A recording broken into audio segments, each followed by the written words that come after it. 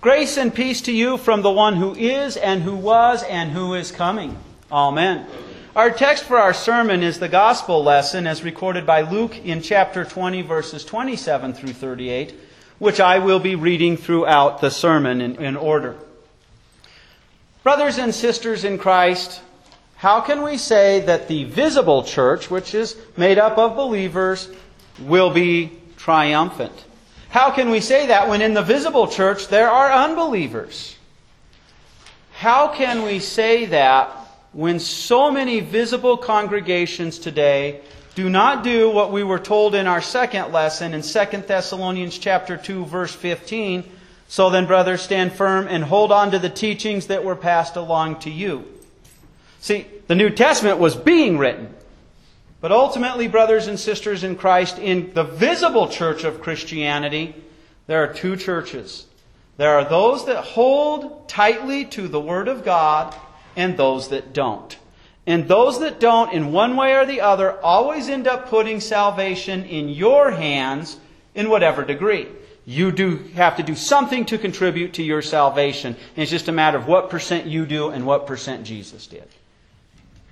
How can the church be triumphant when its own do not even cling onto its very life, the Word of God? Even worse, as seen in the Reformation, as seen in the Inquisition, as seen during the Reformation when even the Reformed started using the law to force Lutherans to stand to their teachings that often were not in accord with Scriptures.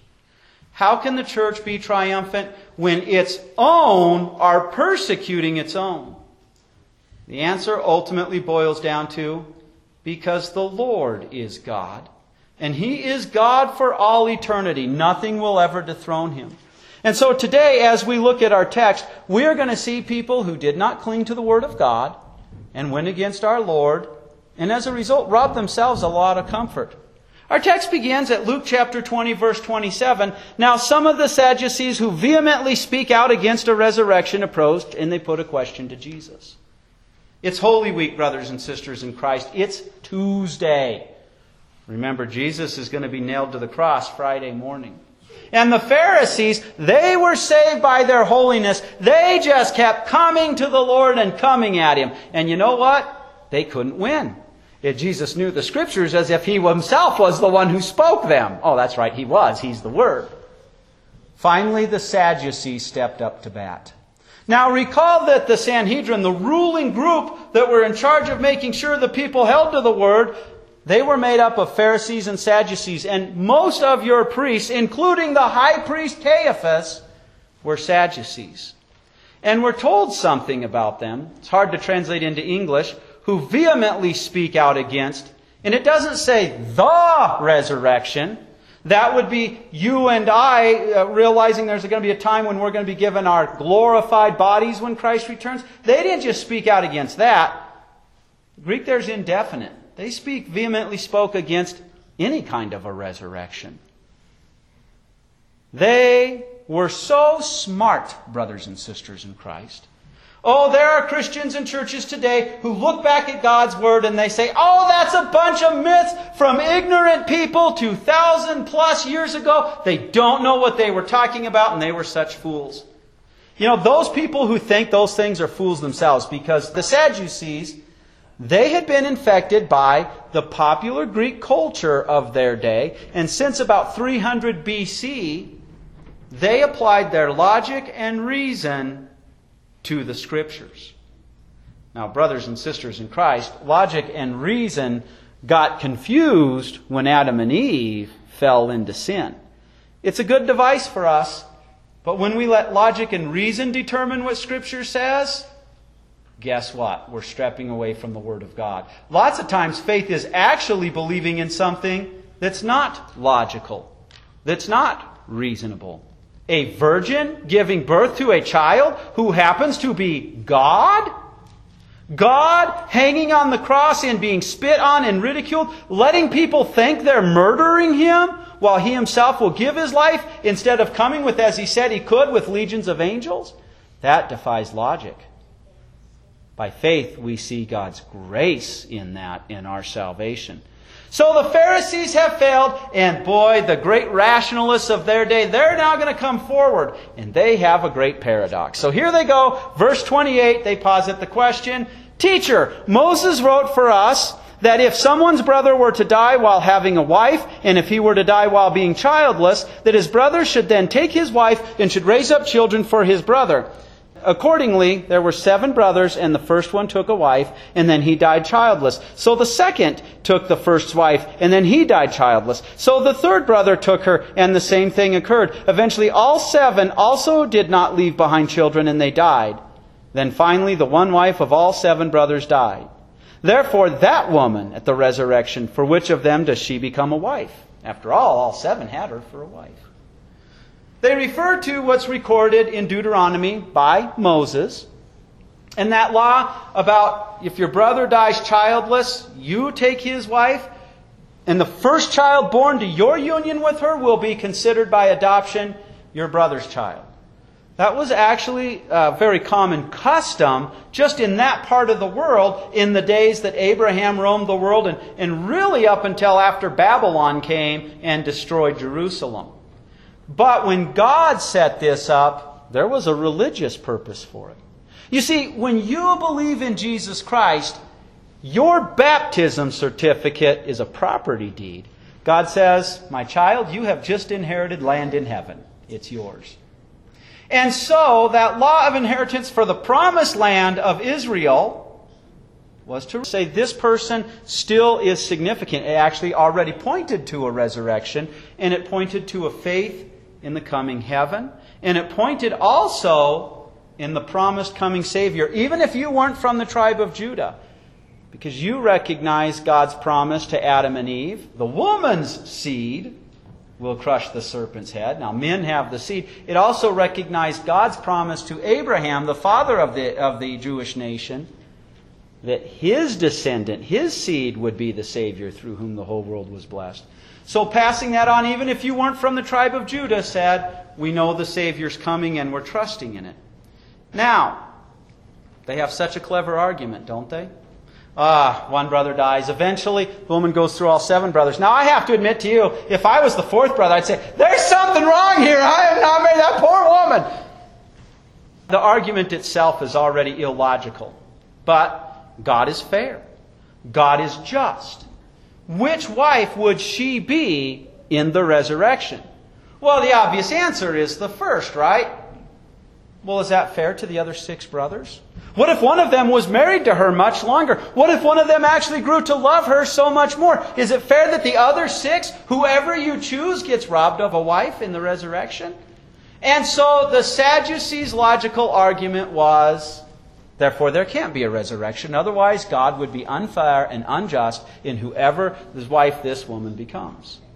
Now, brothers and sisters in Christ, Jesus immediately points out to them their flaw in thinking. Jesus tells them, the sons of this age, that would be this present world, marry and are given away in marriage, yet those who are considered completely worthy to obtain that age and the resurrection, that's the new heavens and the new earth, that's the glorified body. And why are they considered completely worthy to obtain it? Because God gave them faith, and they clung to the object of that faith, that Jesus had saved them. So that's what made them worthy. Specifically, that resurrection from the dead. And here's the answer. Neither marry nor are given in marriage. And in fact, they are no longer able to die, for they are like angels, and they are sons of God, because they are sons of the resurrection. They were applying this world's principles to another world, to a world with totally different principles. That was their problem. Jesus even says it's a Hebraism. They are sons of the resurrection. They're so closely united to that. Now remember, He's going to rise on Sunday. The Sadducees don't know this yet. And you, by faith, have been connected to Christ. So His resurrection is your resurrection. So you will rise and will be given that glorified body in a new heavens and a new earth where the principles of this world do not apply. So here's the problem, brothers and sisters in Christ. The Lord is the God for all eternity, and they thought they had a clever argument against the resurrection. And we can say, the Lord's God for all eternity in spite of man's clever arguments. And believe me, this is nothing new. When I was in college, I had a very good philosophy professor, and I wish I'd taken a few more classes from him when I went to the University of Wyoming. But he was explaining to us what paradoxes are. In the example he used, if God is so powerful and so strong, if He's almighty, why can't He create a rock that's so heavy that even He can't lift it? See the paradox there? And the answer to that is it's an absurdity. God created the laws of physics and the natural sciences that apply to this world. He created them. He's above them. And you're trying to shoehorn Him in to the principles that He's above, that He made. Now, how do Christians do this? Christians read in the Word of God this wonderful meal God gave us in the Lord's Supper. And God said very clearly, this is my body, this is my blood. Oh, but that defies logic. They say, how can the finite, bread and wine, contain the infinite divine nature of Christ? Now, first of all, we don't say they contain it. We say it's there in a way we can't understand. But Jesus says, it is my body, it is my blood. Now, the irony is, those who use that argument, that logic, they don't realize that you can apply the same logic to Jesus being true God and true man. Then how can true God be true man? Because man is finite with body, God is not. In fact, the answer there again is the logic they're applying to the principles of this world. And the basic logic is, if everybody in America participated in the Lord's Supper on Sunday, we would eat thousands more pounds of wafers than would make up Jesus' body, so it can't be there. But Jesus is God. He created the principles. He spoke, let there be light. We've got to be careful, brothers and sisters in Christ. Logic can aid and assist us as we run to Scriptures to understand things. But when logic dictates what Scripture says, Satan's laughing his head off because he's just made us a slave to it. The Lord is God of all eternity. In spite of man's clever arguments, Jesus points out, you're applying principles to this world, to things they don't apply to. But He doesn't just lay out the dogmatic principles stating, like the angels, they don't reproduce. There's just a certain number. Marriage was created originally for companionship and children. And after the fall into sin, it also helped curb certain sinful behaviors. But brothers and sisters in Christ, we won't need to have any more children. There won't be people dying in heaven. And we'll be like the angels. The number is complete. And companionship I have to admit, as far as humans go, the closest relationship I have with a human is with my wife. And yet, you and I will have a way better relationship with each other and everybody in heaven, because there will be no sin to interfere. So that companionship of marriage will not be necessary in the new heavens and the new earth. Now Jesus applies, though, Scripture to the overall argument to verse 37.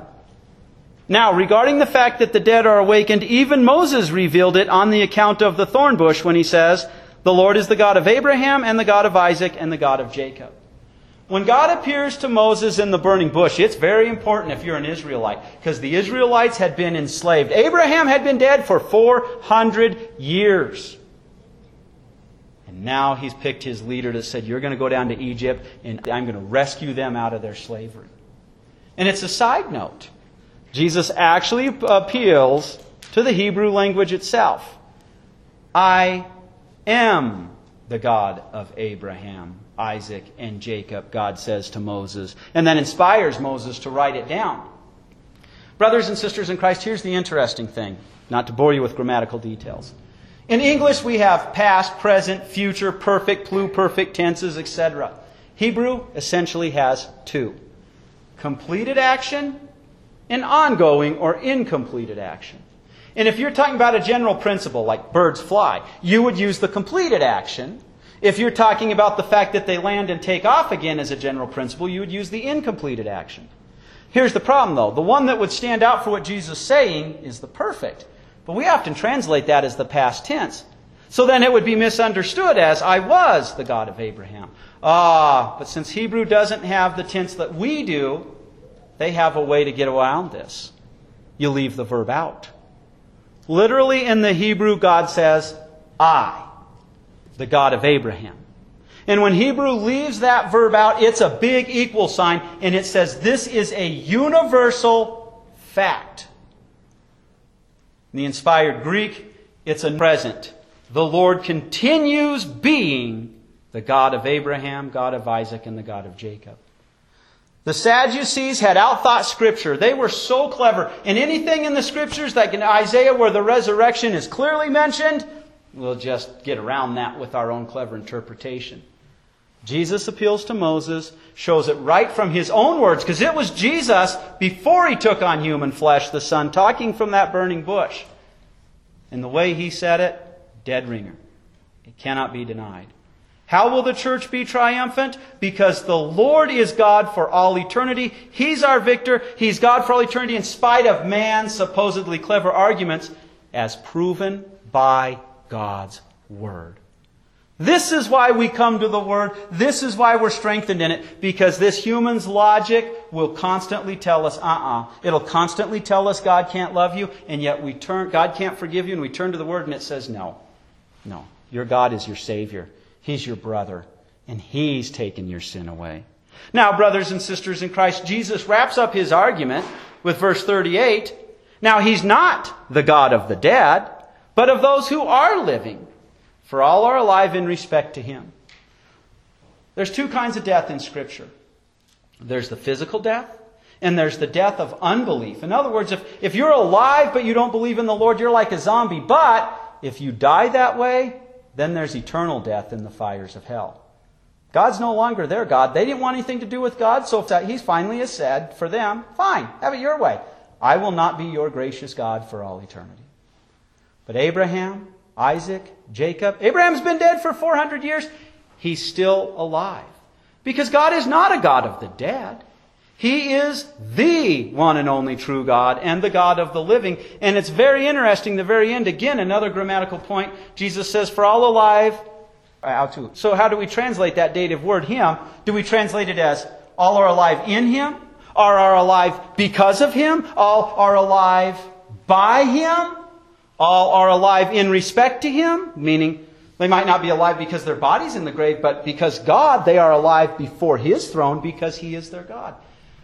I've often learned we want to have things in a nice, clear category. Sometimes logic, we can take verses of Scripture and we can say, this verse rules out this understanding, this one rules out that one, but this one affirms this. Well, all those ones I gave you, they're alive in Him, they're alive by Him, they're alive in respect to Him. All of Scripture would say yes to all of those. So the answer is yes. You are alive in respect to God. Even though to your relatives your body's in the grave, God will know if you die before His return, God will have you alive in respect to Him because you will be before His throne in heaven. Your soul will be. You will not cease to exist. But you're also alive in Him. Right now you're alive in Him because you are connected to Christ as a branch is to the vine. So you don't have eternal life in the future. You have it now because you have that new person in you that God has created. And you are alive by Him. Because God the Father planned it out. As was pointed out in 2 Thessalonians when we were told that we were chosen by God. You are alive by Him because the Holy Spirit saw to it that the word of the good news of salvation was proclaimed to you. And He entered your heart and gave you faith. And you are alive by Him because Christ died for you and rose for you. And His resurrection, because you're connected to Him, is your resurrection. And you can be confident your body will rise. Man's clever arguments, things like religion is fairy tales, you tell children so they can deal with grandma's death. They're foolish arguments, brothers and sisters in Christ.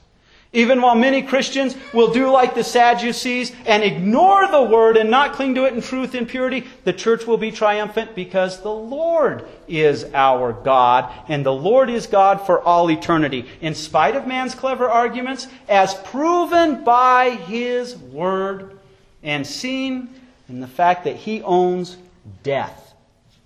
He's subjugated it and He uses it for your and my good. Amen. Now Christ will be with you all the way, today, tomorrow, every day, till traveling days are ended. Sing out, ring out, triumph glorious, O victorious, chosen nation, praise the God of your salvation. Amen.